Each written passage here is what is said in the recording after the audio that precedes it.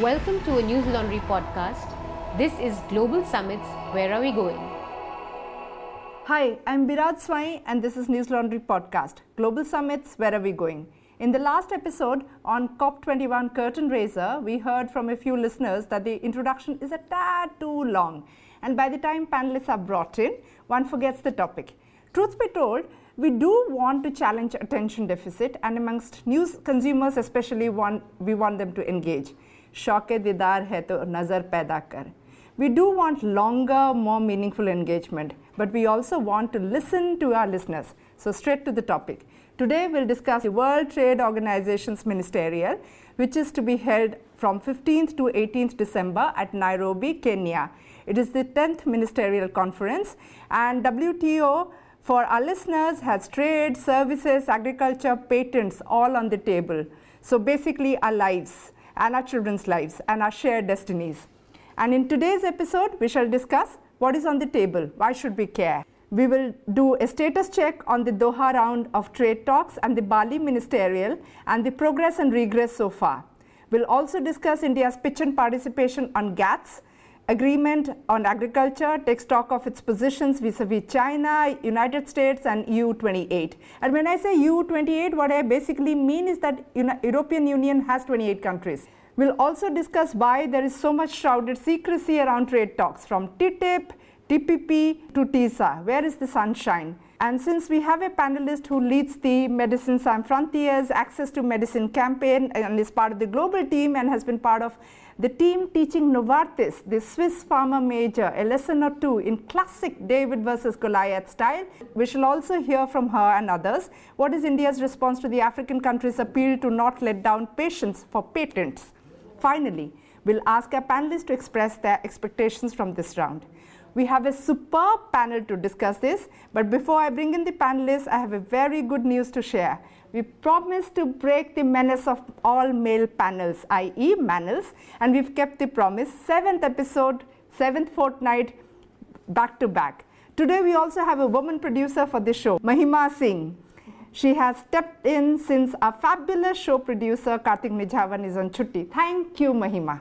A big shout out to the Mass Communications and Electronic Media Center of Pondicherry Central University, the students of Dr. Shuaib Hanif and Professor Arul Selvam Senthivel, who helped with the guest lineup since I was in Pondicherry last week. And for all of you around the world, you would have known Tamil Nadu and Pondicherry has been pounded by unprecedented rains. So the infrastructure is pretty dodgy, but the students stepped up. A big thank you guys and hope you tune in. Please remember, programs like these are possible because of independent media. If corporates pay, corporates' agenda is served. If people pay, your agenda is served. Please support News Laundry. Please support independent media. Help us to keep news free.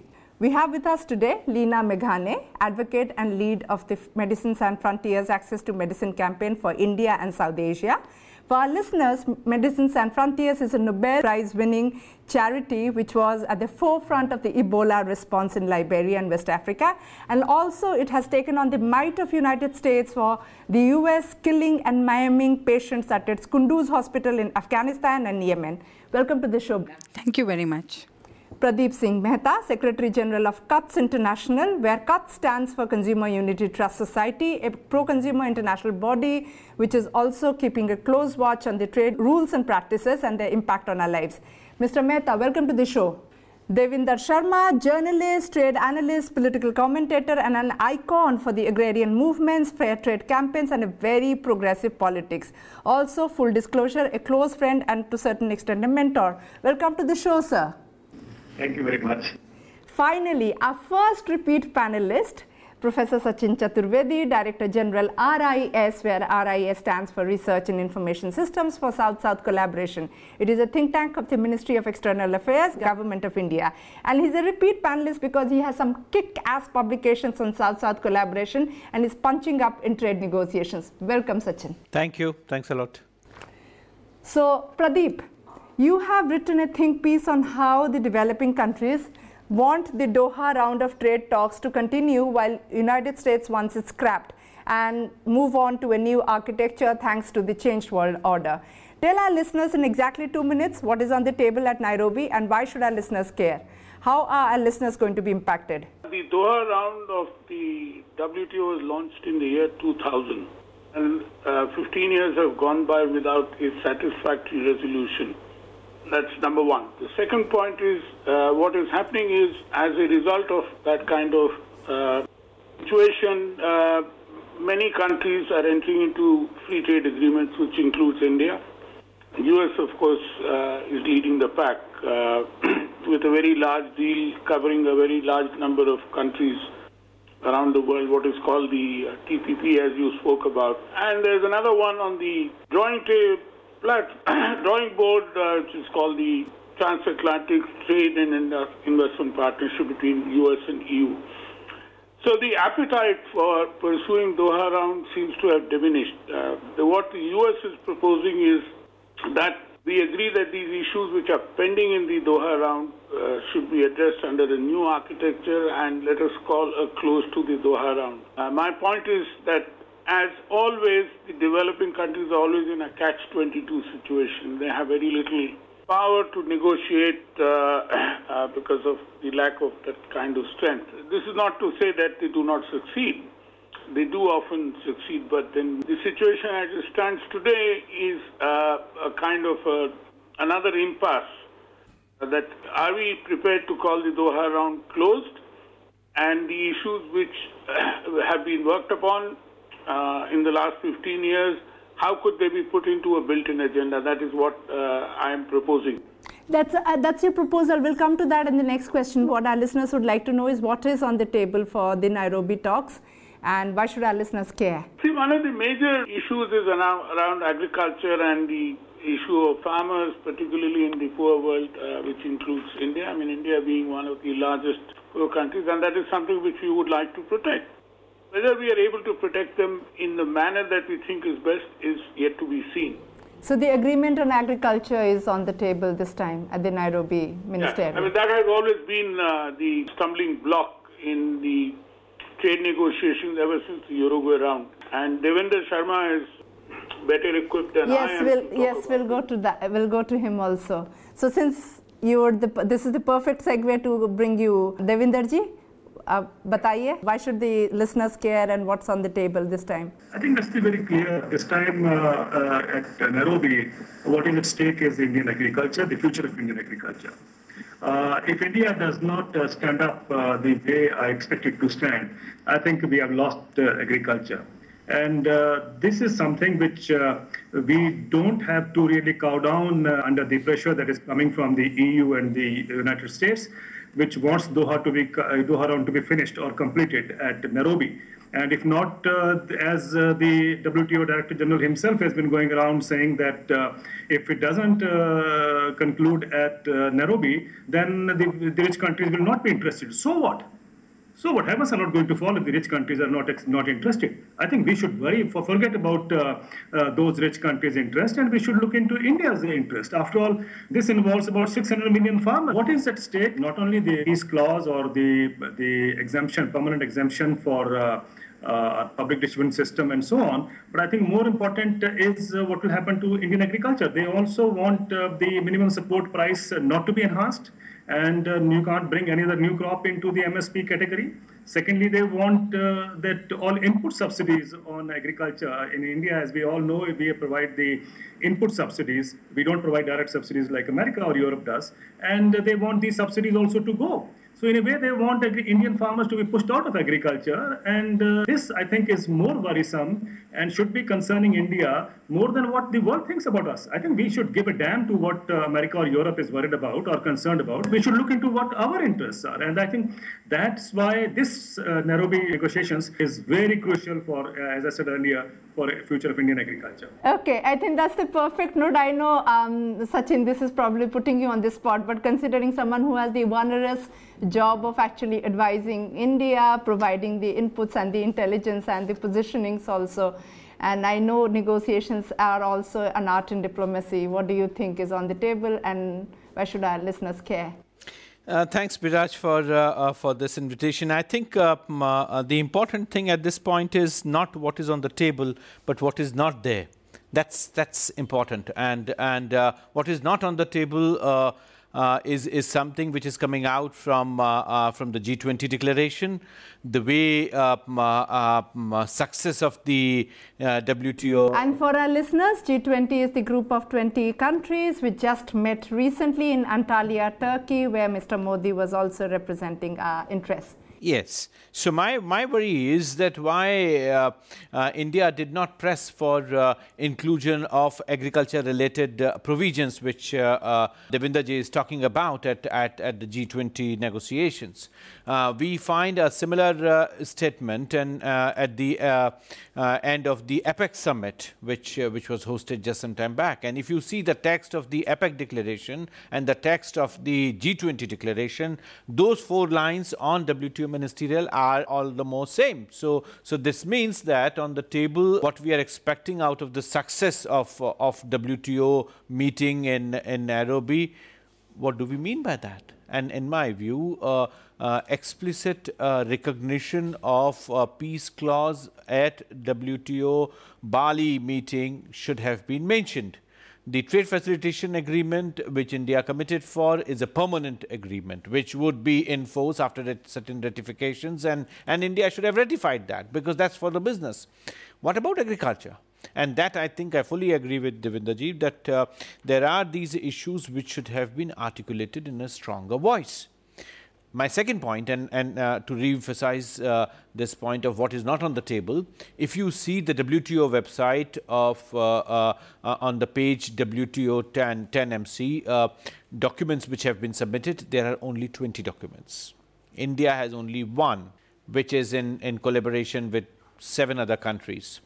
My point is that on intellectual property rights, on agriculture, on scope of patentability and 27(3)(b, we have always had some very strong positions. We should have resubmitted those papers. History should be repeated till we are through on this. Can you explain 27 clause 27(3)(b and also the peace clause for our listeners? Definitely. There is a subsidy upper cap. Yes. And peace for 4 clause, years. So upper clause, the upper limit gives you a sort of capping that is required for subsidies. Under peace clause, India at Bali achieved this unique position where India would not be dragged to dispute panel for violating this upper cap. So that's what it is all about. On 27(3)(b, the idea is in terms of patentability of life forms, and one after the other. Particularly, the case came up in the US itself on breast cancer when certain genes were patented, and the medical community, particularly led by a certain wing of students in the US, who led this movement in US to oppose scope of patentability. And of course, the developing countries have been talking about, irrespective of growth of biotech related industry in this and the other developing world. So from that point of view, we demanded that scope be defined, the contours should be explained and frozen, but somehow developed countries have been evading that. And this is happening right from pre-Cancun days. So this is not a great idea that these things are not on the table. And for our listeners, full disclosure, Sachin actually collaborates with some of the most iconic thought leaders at this point of time, from Thomas Pogge, who's actually asking for establishment of a global fund for vaccination research, to a few others, including Sanjay Reddy. Leena, you have been leading a campaign which has been very loud, very clear, patients over patents. The conversation has actually evolved beyond what is on the table but what is not on the table. So what do you think of what is on the table, and why should, at least for once, please answer this, why should our listeners care? Our listeners should care because it's all about our medicines, and one thing is very clear, that more and more millions of people in India are going into debt because of healthcare costs. Absolutely. Majority of those costs are relating to the cost of medicines. United States, Europe have all reached a pain threshold on the cost of medicines. It's a worldwide debate. It should have been center stage at the WTO. It's 20 years of an international agreement that mandated patents on us, and we still don't have a review going at the WTO. So I would say it's about the fact that something which is life-saving, essential to us, is not at center stage of the debate in Kenya. On this 10th ministerial. Absolutely. And that leaves you disappointed, of course. Absolutely, because in some ways it's a loss to India, because India has been sort of, in a way, reforming the patent system in the manner in which it is looking at scope of patentability. So if you're taking an old medicine and combining it with another one, or coming up with a new dosage form or a pediatric version, it's just not patentable. And what the US is trying to do is isolate us by negotiating separate free trade agreements that would undermine India's position on patentability. India should be far more proactive on these issues at the WTO, or the US will take these issues bilaterally to other countries. We'll also discuss that, considering India also hosted the India-Africa Summit, where Sachin's written a few op-eds about them and how all the 54 Afro nations actually came together to tell India to not stop being the pharmacy of the developing world. Pradeep, now let's go back to actually your think piece. So since this is an explainer series, please tell our listeners, what is Doha Round of Trade Talks, since this is the 10th ministerial, and now also tell our listeners about why, or what do you think about this US edginess about the Doha Round of Trade Talks continuing forever, or rather with the new world order post-2008 meltdown, should a new architecture come in? Biraj, you made a very good point in terms of negotiation. And what we have learned is that negotiations can only succeed when there is a win-win situation. At the moment, we can see there is a win-lose situation. There is a zero-sum game being played by the US in order to bury the Doha round. Now, what I'm saying is, if we can get the new architecture in place which picks up these residual issues which are not going to be addressed and takes it forward, then let us try to do that. And that would require some skill and some strategy. Don't forget that at the Nairobi Ministerial, there is a hope of getting an LDC package, which is, the poor countries in the world, the poorest countries, and something on what is called export competition in agriculture. Now, if the Nairobi Ministerial becomes another collapsed event, then we would lose our friendship with the poorer countries in the world who are hoping to get this, what is called a low-hanging fruit, out of the Nairobi Ministerial. One has to look at the political situation. Sachin spoke very well in terms of what is not there on the table. Now, if you see this kind of gradual movement, and let's not forget, mention the Indo-African Summit. There, Modi made the statement that the Doha round should continue to remain, but then if you see the progress in other statements, the G20 and the APEC statement, Doha round is hardly mentioned in the same spirit as it was mentioned in the Indo-African Forum Summit. So one has to see as to how the water is flowing, and in that water, what is it that we could do in order to ensure that the issues which are of concern to the developing world, and when I say developing world, which means both emerging as well as the least developed countries, you have to get the best out of the situation rather than to end up in front of a wall, as happened in Seattle and in Cancun, the earlier WTO ministerial meetings. Now, as it is, Biraj, many people say that the Doha round is dead, knowledgeable people. But on the other hand, what it has happened is that if you talk to educated people also, they believe that it is the WTO which is dead. Now, we have to protect the WTO's integrity the way it is. As it stands, the WTO is the best hope for the developing world. And if that loses its credibility totally, then we are in for bigger problems in future. Right. So this is also something which keeps recurring by the Director General of World Trade Organization, Mr. Azevedo, that WTO does not belong to the Secretariat of WTO but to the countries, and any day, as Lena said, one-on-one bilateral would mean nothing but bullying, but plurilateral agreements are any day better. But we also know that a lot of times voodoo numbers get stouted, and as one of the iconic economists, John Maynard Keynes, said, the only purpose of economic forecasting is to make astrology sound respectable. So the TFA numbers and the employment jobs numbers from the TFA have been challenged by no one less than Timothy Wise and many others.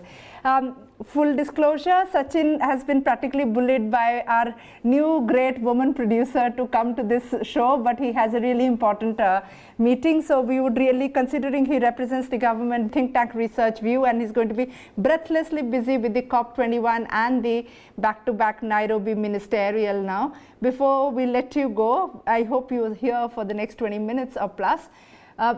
How do you react to what Pradeep just said about Doha having outlived its shelf life and the need to reinvent the wheel, but that plurilateral is the best way going forward, especially for the poorest countries? I think Pradeep has made a very... the best way forward. Yeah, I think that's the view we are getting from several commentators. I would say that there are 4 issues which are extremely important for Doha round not to be buried, and Pradeep echoed that. I think there is this unique effort by United States and their affiliated agencies and the countries whom they have co-opted in this task of evolving free trade agreements across to benefit those countries through the market access in the US. Number 1, the agreement on agriculture. We committed subsidy reforms by European Union and also by the United States. They haven't undertaken that so far.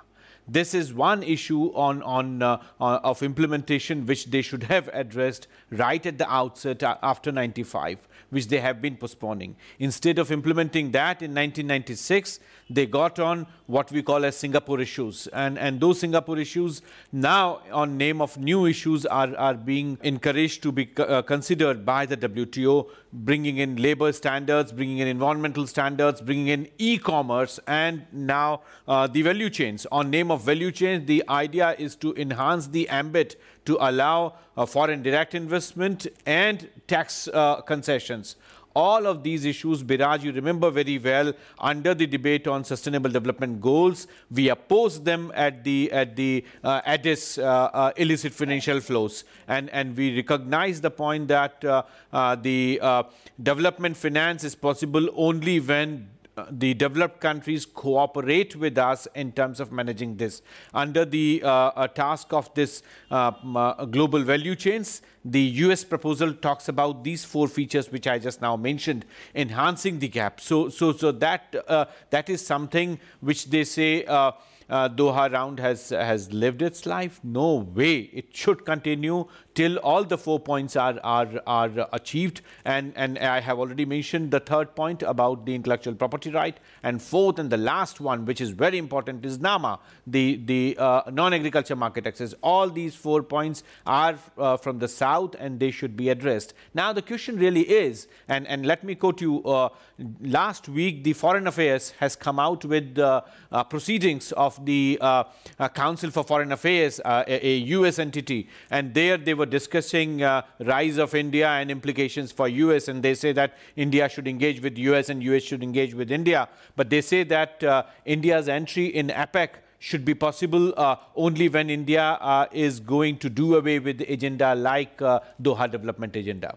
Now, is this the point? Is this the precondition? Is that what we want? I think India has responsibility to lead South, but of course India has economic interest. I do not say that India should abide by old standards. We are out of TPP because we are not following certain standards, certain frameworks. Perfectly fine. Our consumers have all the rights to have products of quality, and we have the responsibility to ensure that, certainly.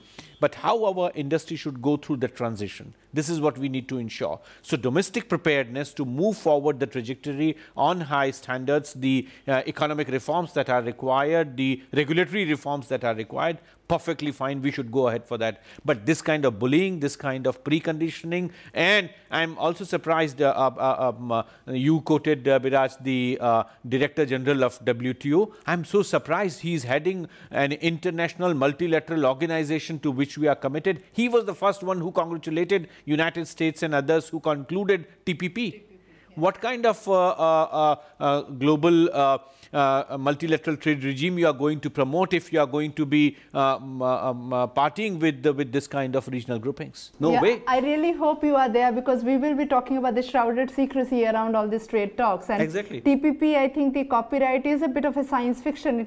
Scroll has published a lot of articles, and we will be providing our listeners links about how TPP now talks about copyright, which is about the creator's lifetime plus 70 years, which means, imagine hypothetically, a Jane Austen's novel classic cannot be published almost 150 years after Jane Austen's demise. So Pride and Prejudice and iconic works like that will never get published, because that goes on to the lifetime of the creator of the work plus 70 years. But hold on, Biraj, you should ask Lena, and she would bail me out.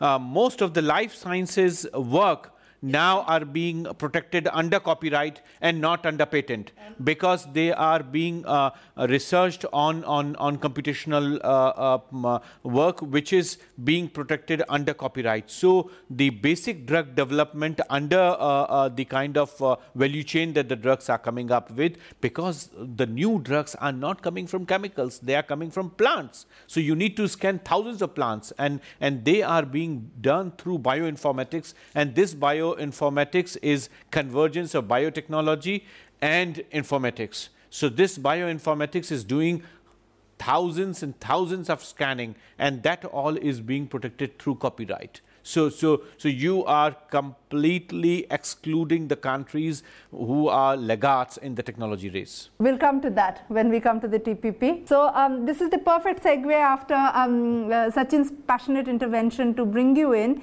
I've heard you quote Martin Luther King Jr. oftentimes about how it's just to break and wreck unjust laws, and a no deal is better than a bad deal. So since this is an explainer series, please tell our listeners about, number one, what is peace clause, what is the Uruguay agreement on agriculture, and how differentially does it treat countries like India vis-a-vis US and European Union, and why Doha round can continue as long as we actually find a just and fair deal. Too many questions, but let me start, Biraj.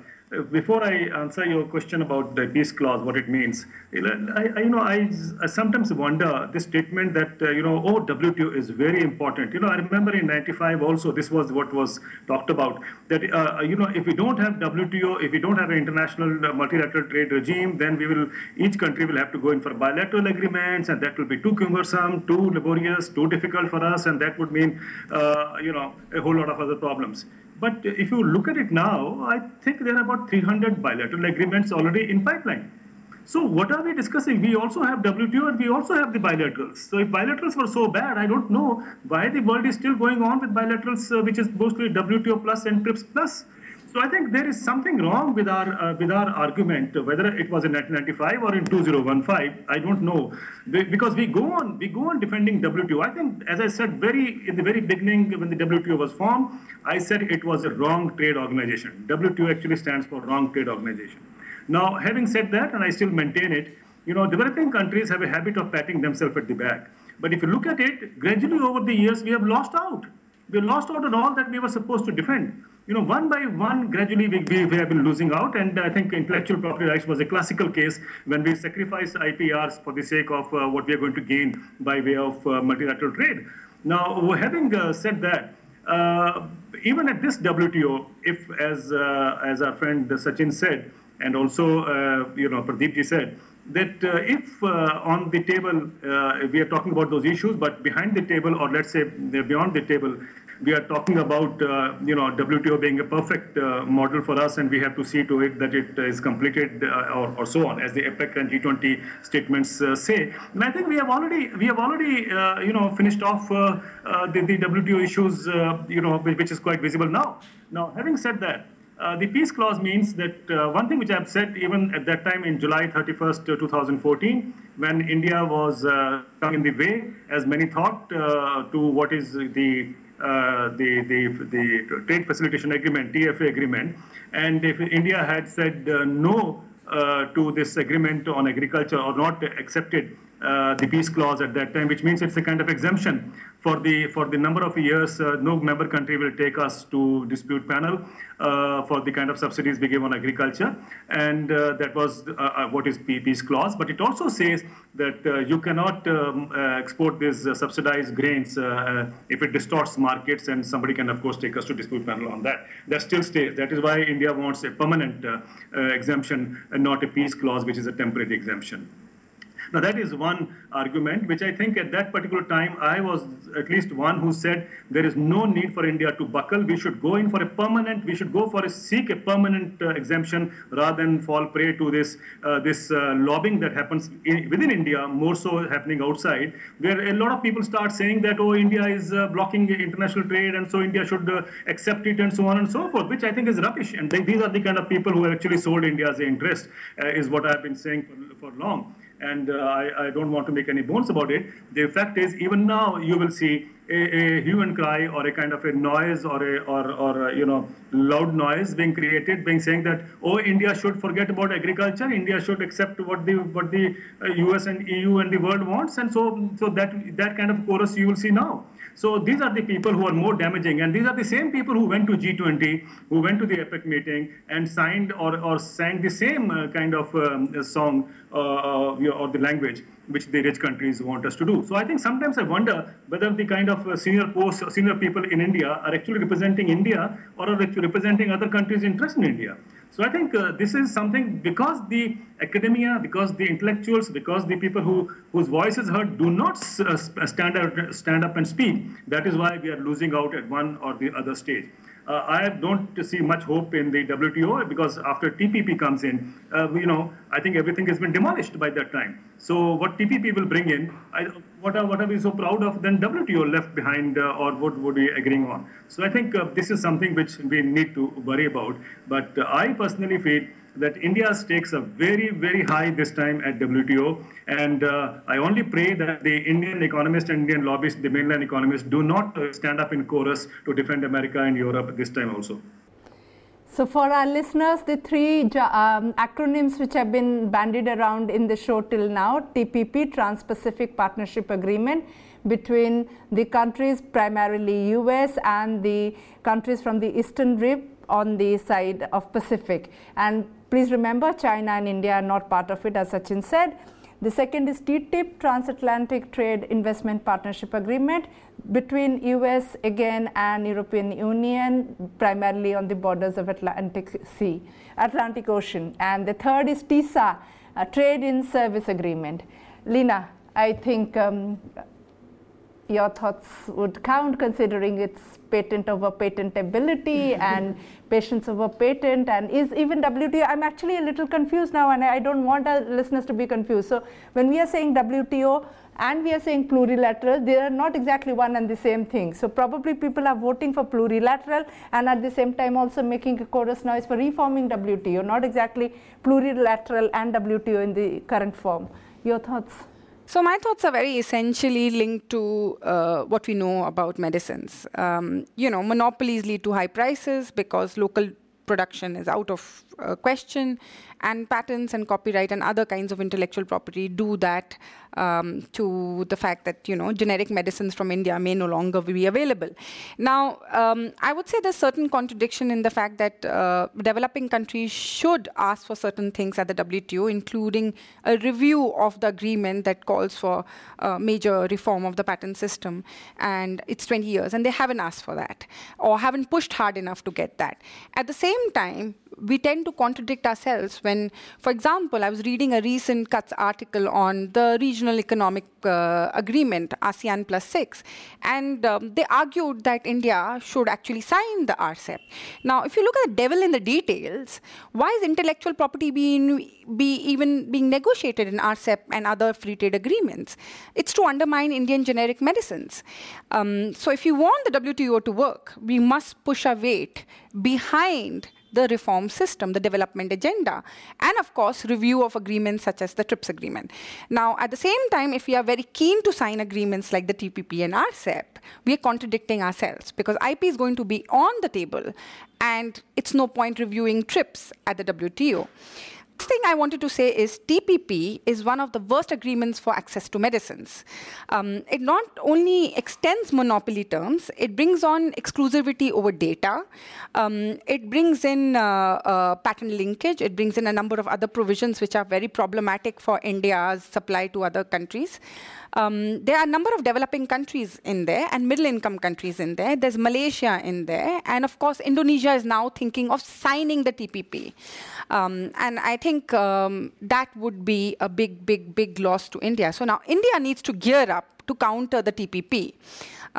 Most importantly, because it needs to safeguard access to medicines. But even if it doesn't care about the lives of patients as much and about its own industry more, it needs to think about how generic production and supply, its own industry that helps make in India, survive this onslaught from the United States in the form of TPP. And this is a very crucial question and crossroad for India. But isn't it, I've heard it oftentimes, especially in the public health campaigns and the public health assembly meetings also, that while India does this moral positioning of fighting for generic access to generic drugs and also gives the cheap alternative, especially in the antiretroviral AIDS treatment and all of that, internally also the pharma majors are practically asking the same terms and the same protections as the big pharmas of US and Switzerland have been pushing forward. So how does that even up? How does that square up? I think that's untrue. I think ones are also photostating that kind of monopolistic No, absolutely desires. Not. Absolutely not. If you're looking at currently Ranbaxy, DRL, Dr. Reddy's Labs. No, I don't think so. DRL is actually asking for the TPP to be signed. I think it's a misnomer that way. What I really wanted to say is that you have to look at the fact that a number of Indian companies are in management control of multinational companies. They are subsidiaries of multinational companies in the generic business. They're bound to actually reiterate what the parent company is likely to say. Whom we really need to consult are the emerging companies. For example, mid-sized companies like Natco, Virchow, and more emerging producers who actually have to deal with intellectual property barriers to get the API formulated, make the medicines. What is API? It's the raw materials for medicines. Even at the stage of raw materials, we are seeing more and more intellectual property barriers. Then you are seeing lots of patents on newer drugs. And this is an issue, a very big burning issue for the industry, if you want to call it, the ones that actually are interested in supplying developing countries. If you are interested in supplying the United States, where a majority of the drugs are going off patent, well, if that is the reason why India built this industry, not for developing countries and India itself, but for simple export, then it becomes like China.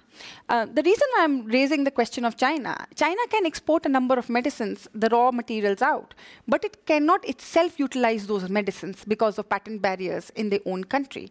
And this is a very big question before China and India. How do you reform the patent system so that it allows you to export medicines, but also helps you save lives, millions of lives in your own region and your own country? In that sense, the TPP and the RCEP are the wrong prescription. Okay.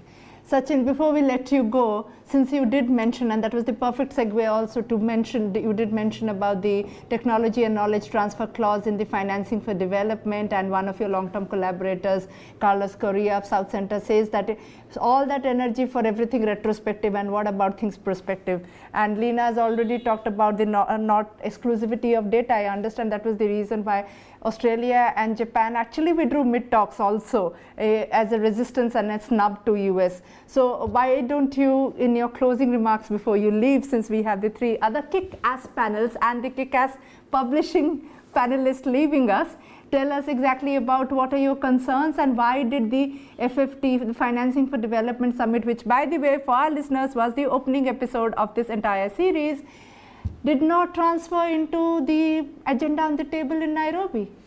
See, there are now efforts by different stakeholders.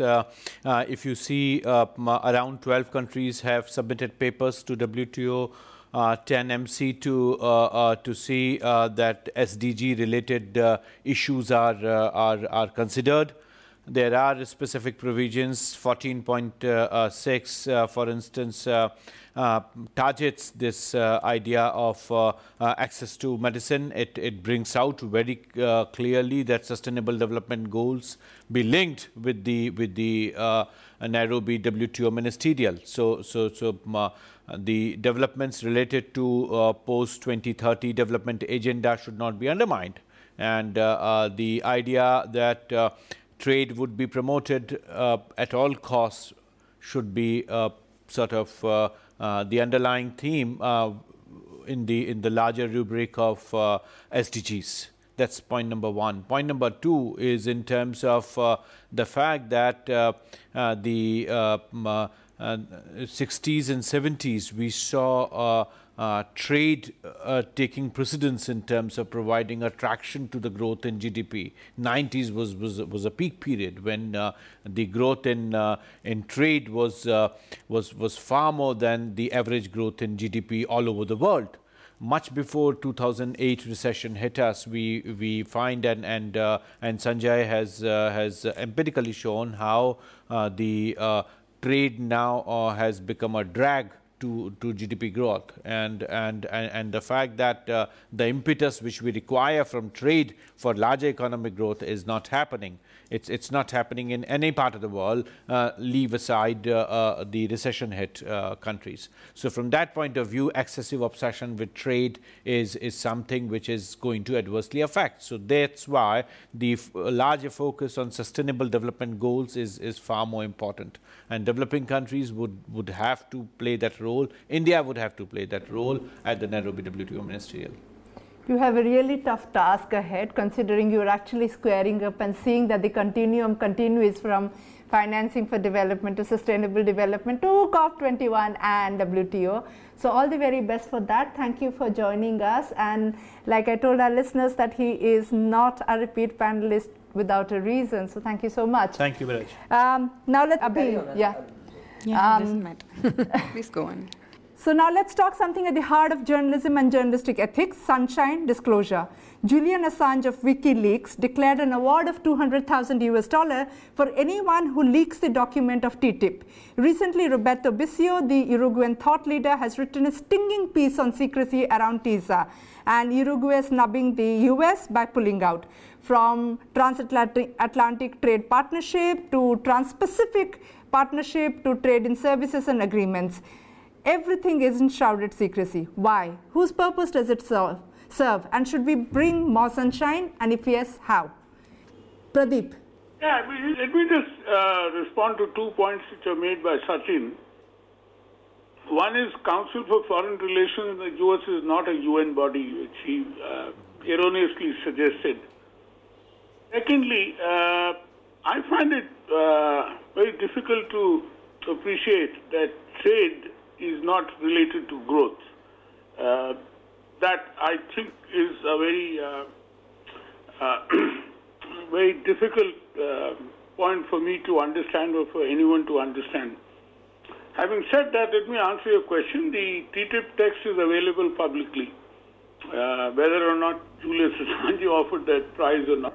But it was not available publicly during the negotiations. No, 1 second. I would like to clarify that to Kutz actually and to our listeners. The TTIP agreement was made public on the demands of the European Parliament, who got really nervous about the agreement being signed with the United States. Why? Because US corporations are notorious for suing governments across the world, from, clean energy to tobacco legislation, to pharma companies suing Canada.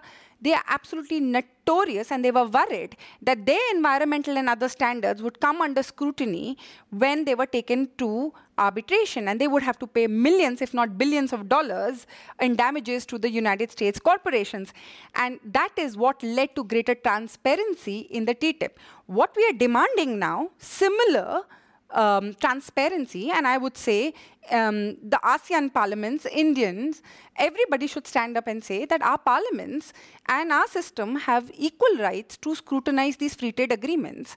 If not, why do we have the constitution and why do we have a parliament? If you're going to sign away rights or you're going to sign away standards and you're going to sign away everything and then come post haste and say, we already signed the TRIPS agreement, now you have to rubber stamp it.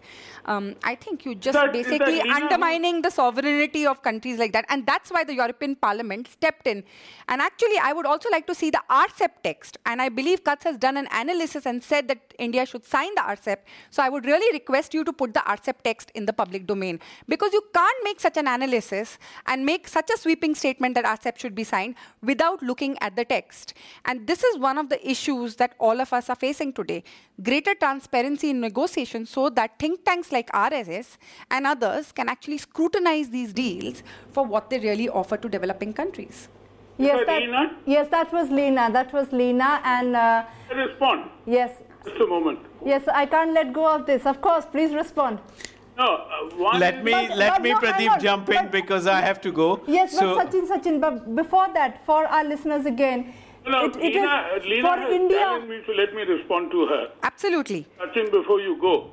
And I believe you spoke about certain safeguards. And if you could list those safeguards, it would be fantastic. Because according to our own analysis, we haven't seen those safeguards. So clearly, Kutz has access to the text that we don't have access to. So we love to discuss the actual safeguards in these free trade agreements on the basis of which Kutz is actually advocating for us to sign these free trade agreements and jump in the US backwagon of the TPP and the RCEP. Look, in one manner or the other, TPP and RCEP are going to be intertwined. Absolutely. That's why I'm asking you the question. Seven members of TPP are going to be members of RCEP also.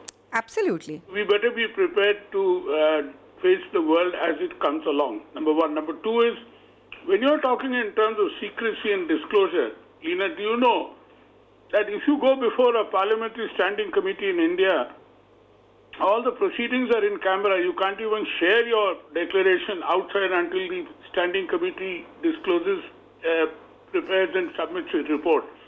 So let's not talk about transparency, etc. Every body, every institution has its own norms, whether you agree with them or not. Secondly, in terms of the European Parliament, let us not forget that since an amendment which happened about 3 years ago, European Parliament is now empowered to ratify any agreement with the EU enters into, which a power it did not have earlier.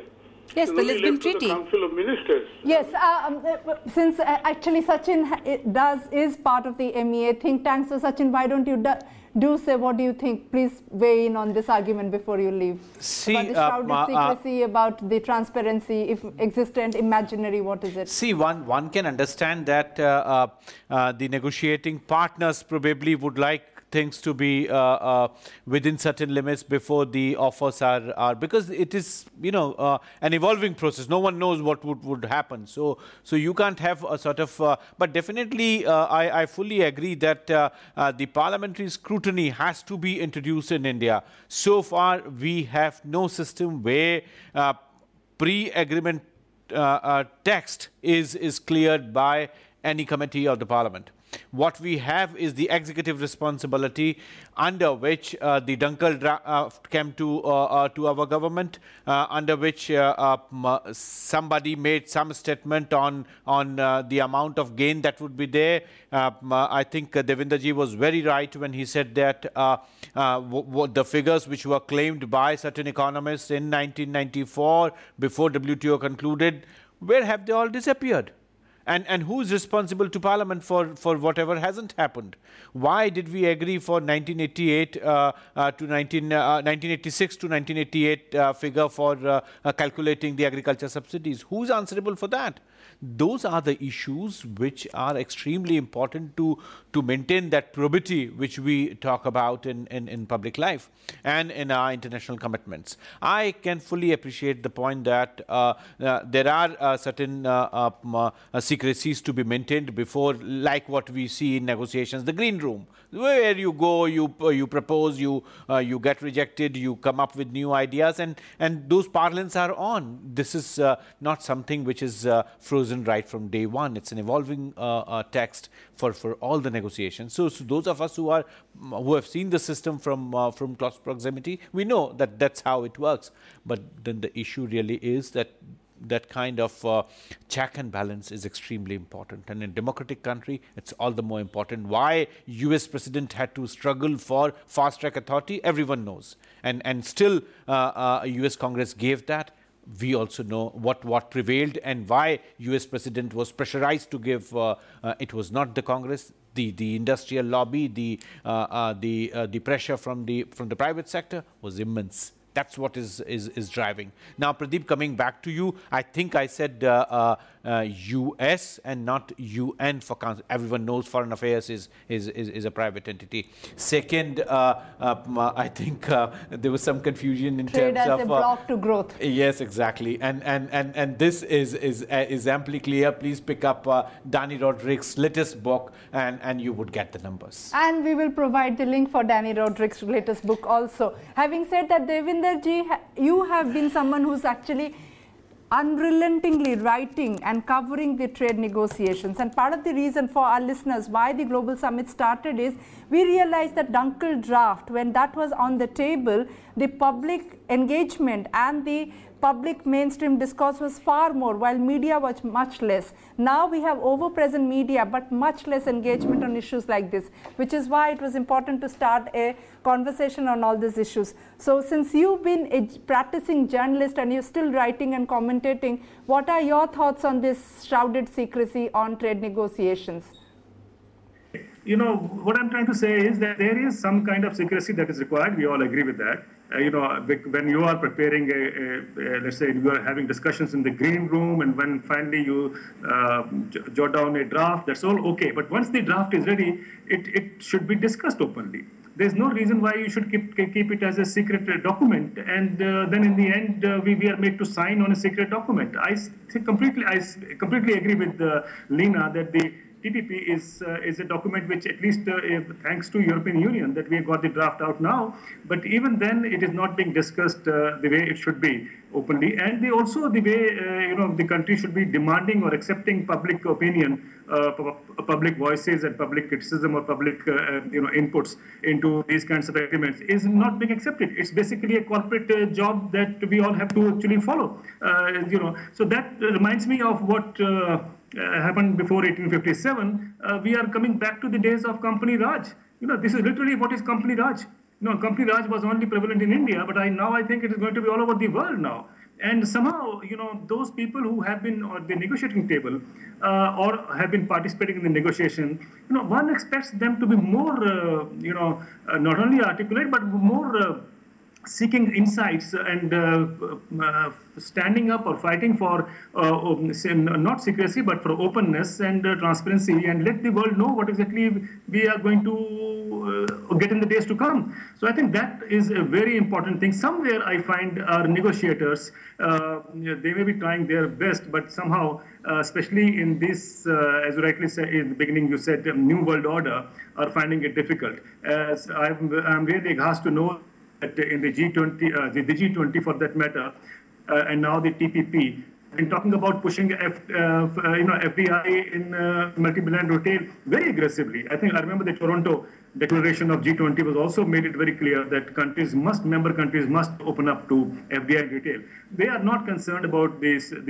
SDGs that our friend Satish and he talked about, and I heard the Prime Minister say somewhere that the trade negotiations, the trade agreement should also be in tune with the SDGs during one of his recent travels, which perhaps must be from what the RIS has been recommending. That's a good sign. But yes, at the national level, at the international level, the way the negotiations are being kept in secrecy, I think we are faced with a lot more trouble than what we anticipate today. Coming back to the issue of media, now that's a very, very difficult point to make. I have no idea why the media has gone quiet now. Now I don't find many journalists talking about WTO, except for those who can get published in Economic Times now or the business papers. The point I'm trying to make is there is something, I don't know, lost interest, or perhaps the media is not interested, that even now I find when the Nairobi ministerial is around the corner, not much is in the media, as you would know. And not much is also in the public domain as far as Nairobi ministerial is concerned. I think we, as people who are also involved with the farming communities, we recently had a meeting in Bangalore where all major organizations, farmers organization came, and the resolution has said very clearly that India should not bow down to the pressures at Nairobi. We'll take the last question. So, on the media, do you have a closing remark to make? On media? Yes. I think in the overall, the media does a good job. But the only problem is that the biggest risk is, half information. And that gets distorted, and people don't understand, and even wrong impressions are carried forward. So we need better media professionals in our country in order to deal with many of these complex issues. I mean, even Biraj, with due respect, even this debate that you're conducting on the thing, it's good to, good to understand the things in their depth. I mean, these things are not as simple as this. Trade negotiations are very complex. And one looks at the totality of any trade package rather than, one-off. You can't, because there are always trade-offs involved. And that is one of the reasons why there is secrecy involved in trade negotiations. If you're going to do negotiating trade-offs, you can't be seen showing all your cards right at the, publicly also, because then there would be sector lobbies who would work against it. Right. So, and it's not as simple as it sounds. It just surprises me because Médecins Sans Frontières, who works on patient rights, has a completely different position, and I would be very careful. No, I would just be very if you can just let me complete what I'm saying. I'm just simply. I think the point he is making. Okay, as moderator control. No. The please, point he is making. No, let me just please complete this. This is the argument that governments and trade negotiators from the US have put forward, that we should keep all trade negotiations and text in complete secrecy. Firstly, why should parliamentary standing committees and oversight be cut out from that process? Number two, where is your negotiating position? Today, the European Parliament is asking for European Commission to put out its negotiation position. There are a number of other measures that you can take to basically allow an equalizing of the negotiating powers that countries like India have. Lastly, I think the whole issue, I think trade negotiators themselves would not agree with cuts on this issue, because that's why they've been leaking all these drafts. If they agreed with the US position that everything must be under complete secrecy, other trade negotiators from other countries would not be leaking these documents in the public domain. The reason why WikiLeaks has access to the TPP text is largely due to the fact that trade negotiators themselves feel uncomfortable keeping their own parliaments and accountability bodies out from what is being negotiated. As someone who's worked really closely in this area, I would say when the negotiating positions in the WTO are put out, it has actually benefited developing countries rather than actually being in the negative. Lastly, I would like to say is this, that it's just not acceptable that in this, when we are talking about transparency, that we choose to pass such oversweeping, provisions on very different areas: automobile, medicines, agriculture, services, government procurement, and not have any kind of scrutiny and accountability in the system. Yes. You could have one corrupt negotiator trading all of it away, and we have to do something about it. Yes, Lina, the point has been made, and for our listeners, I do think there's a bit of a disadvantage since Mr. Pradeep is actually joining via phone, but I think there's a lot of agreement on the fact that especially this series, the whole logic of this entire Global Summit series was because it's about our lives, our shared destinies, and our children's life. So there, and I think nobody, absolutely nobody can disagree with the fact that there has to be parliamentary oversight, especially in democracies, and especially when country interests and our future interests are being negotiated. Should during the thing is work in progress, or should it be after that it has been inked and the ink is dry? Is that too late for any transparency? I think that's the debate which is over here all about. But having said that, we have to move on to the last question. This is also one of the reasons why it's very important for our listeners to be much more engaged and read up much more, and do not forget the topic only because the introduction is a tad too long. That is, that these are summits where our future, our shared destinies, our children's destiny are being talked about, are being negotiated, which is why parliamentary oversight, public scrutiny, unrelenting coverage, as Devinder Sharma has been doing, or Pradeep has been saying, the problems of doing drafting negotiations under sunshine, all of this has to be debated and discussed.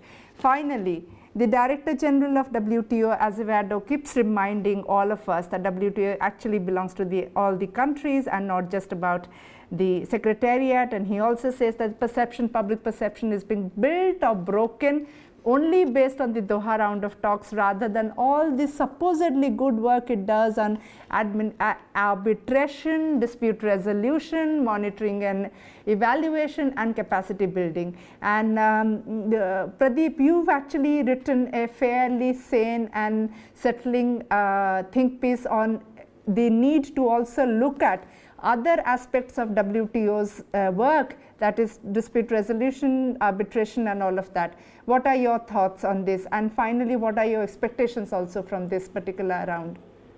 At this point, it's very difficult to say as to what will happen in Nairobi. The think piece that I wrote was, how can we salvage the situation and move forward?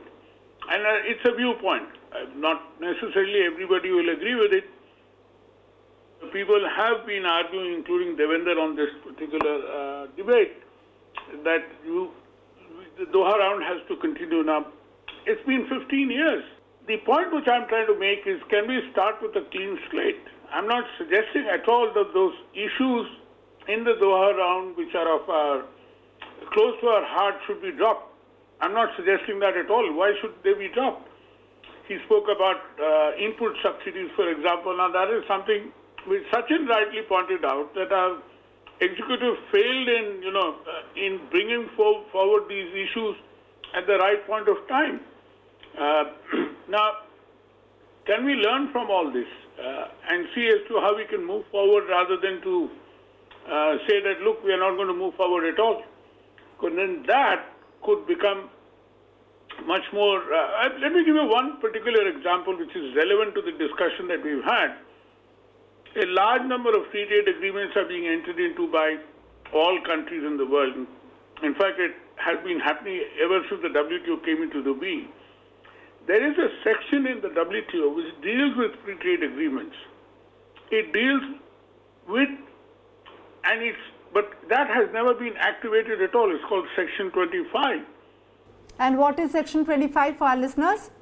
Section 25 deals with the issues of free trade agreements and the World Trade Organization, and how can they be made compatible. And for one reason or the other, it has never been activated at all. And we are suggesting that it is better not too late. Let's not forget one more point, Biraj, that India has always been a reactive country, and it has not been a proactive country, which we need to do. And today, when you look at the situation in Nairobi, even China is not willing to support us. They have taken a back seat. We have only South Africa and some other countries which are supporting our very strong position. And as Sachin narrated how the international discussions on this particular issue have been diluted from the Indo-Africa Forum Summit to the G20 to the APEC. What does it show? I mean, we have to be practical and move forward. This is the point what I'm trying to make. Okay. Thank you so much for taking time out and joining us. Leena, no, Devinderji, we would like you to wrap it up for us. So you have to stay back. Leena, I really want to, especially with your experience of also taking on the Swiss Pharma major and also doing direct treatment support in access to medicine, I would really like you to delve upon the idea that do you think we are over-focused and over-obsessing over the Doha round rather than looking at all the supposedly great work about dispute resolution? I would imagine if the law itself and the draft itself is dodgy, then everything else would be by that line. But about also the other work, I think as an explainer series that it also does dispute resolution, arbitration, monitoring and evaluation and things like that, and also your candid thoughts on what do you think will happen at Nairobi? Well, I think in Nairobi, agriculture is going to be at the center of the negotiations and debate.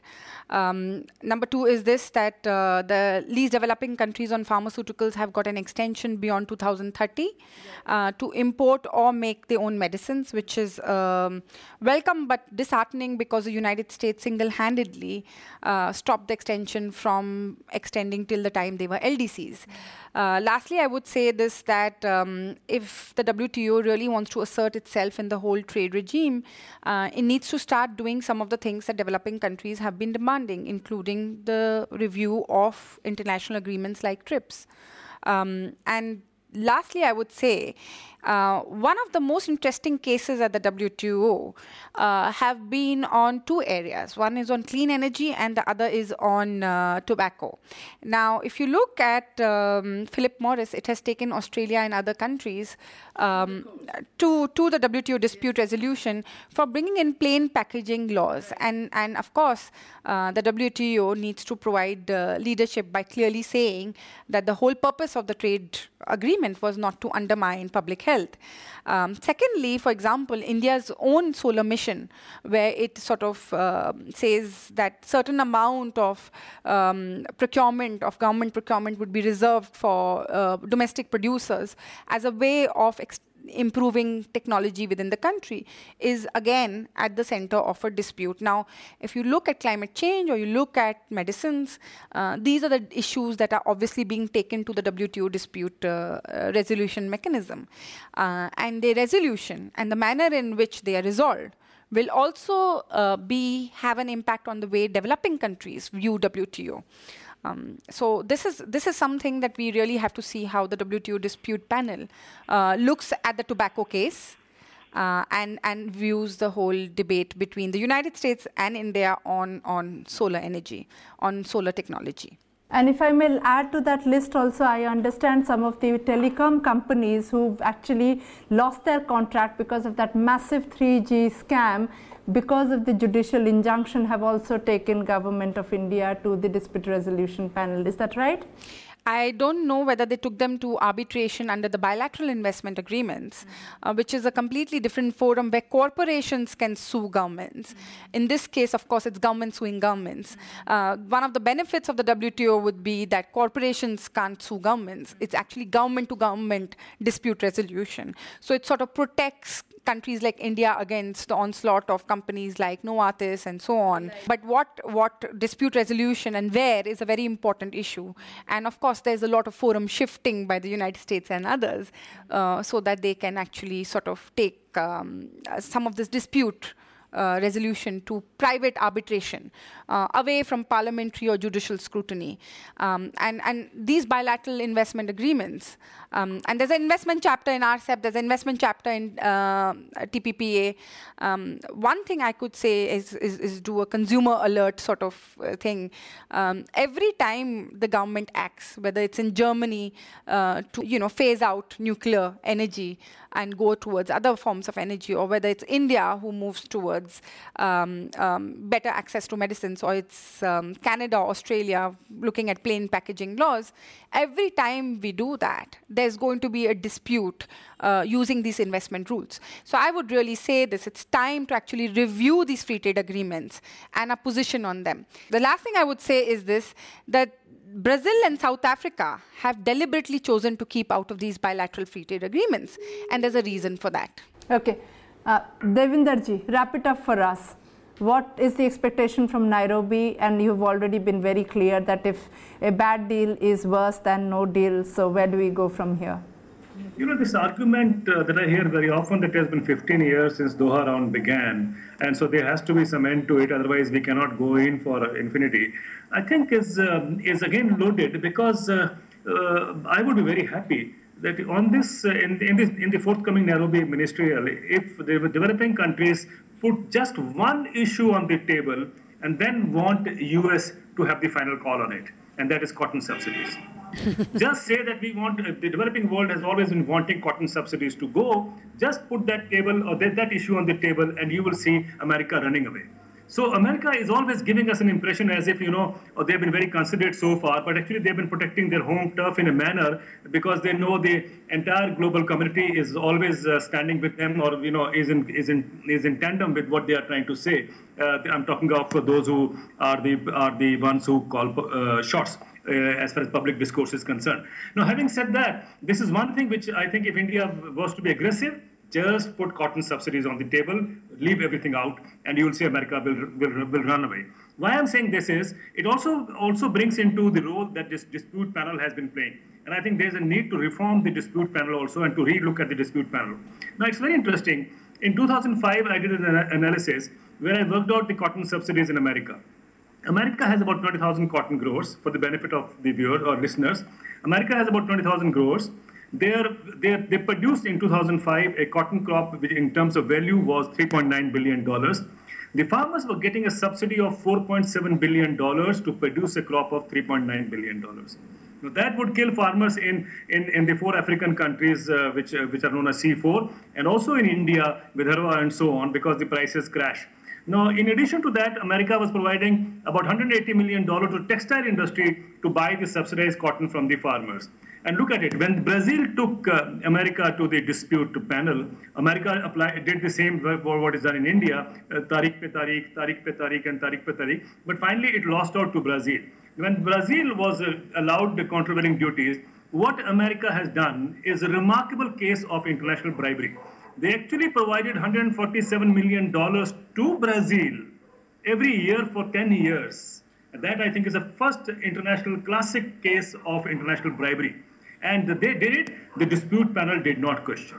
Nobody questioned, none of the countries have questioned why is Brazil not imposing countervailing duties and instead is being bribed by America to keep quiet. And I think that gives us a lesson now that in future also the dispute panel would be manipulated in a way the rich countries can do so as to protect their own home turf. So the point is, we are at a crossroads now. We need to look at how these things are playing out in the international arena. But more importantly, as I said, Nairobi Ministerial will be a test case for Indian agriculture and the future of Indian agriculture. So I only hope that the Prime Minister and the others who go abroad do not make right kind of noises when they are in the domestic arena. They make, to address the public gallery, they say all that we want to hear. But when they go internationally, they play a different role. And that's what I remember Gopal Pillai used to say, our chief negotiator at one time, he used to say that Indian team gets bashed in Geneva and also get bashed back home. I think that's a tough job they have to do, but considering that, I am sure that this time they will prefer to get bashed there rather than get bashed back home. I could not have wrapped it up better. I think Green Room caucuses, taking dual stance intra-country and globally, and having unending conversations where America chooses to play and divide is all in a day's work of WTO. Full disclosure, Pradeep Mehta and Devinder Sharma were joining off-site, one from Chandigarh, one from Jaipur, so we could not take them as much as we should have. But I think the fact that there was this really passionate debate and so much of ratcheted conversation also says how much it is relevant to our futures, our children's future and our shared destinies, and precisely the reason why all of you, our listeners, and we ourselves should care. Having said that, that was our curtain raiser episode for WTO 10th Ministerial. More equal playing field or same old rigged rules? Only time will tell. Stay tuned to find out. We'll do the post-summit reactive too. We are breaking pattern in the next episode. We should not come with the next episode in a fortnight, but perhaps 3 weeks. That is by 14th or 15th December, because the Paris COP gets over on 11 December only, and going by past instances, it might get extended too. To our listeners, it has been great to get your comments and feedback. As you can see, we listen to our listeners, but this show is in danger of being rated like never before unless you listen, share, plug and promote more and more. So please, for all of you who are listening to this on SoundCloud, the reading reference links are available on News Laundry website for all the episodes when they get published. To access them, you have to go to www.newslaundry.com. Global Summits, Where Are We Going? Thank you for listening to News Laundry Podcast, Global Summits, Where Are We Going? We would like to thank our collaborators, Save the Children India, the leading non-profit dedicated to children, for their support in bringing this program to you. This is part of their global campaign, Action 2015, to build public awareness and pressure on world leaders for a just global order and a just future for all. This episode was produced by Mahima Singh from Team News Laundry. In the next episode, we'll react to the Paris COP21, which will be held in tight security in the shadow of Paris attacks. Our thoughts are with the victims of Paris, Beirut, Nigeria, and Mali, and every other place which has faced a terror attack or a counter-terror attack also.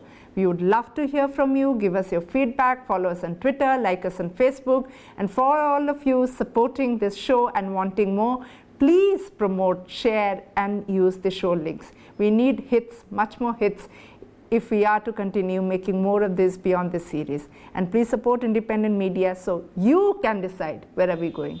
This is Birat Swain signing off from News Laundry. Catch all new episodes of Global Summits Where Are We Going on newslaundry.com. Follow us on Twitter and Facebook.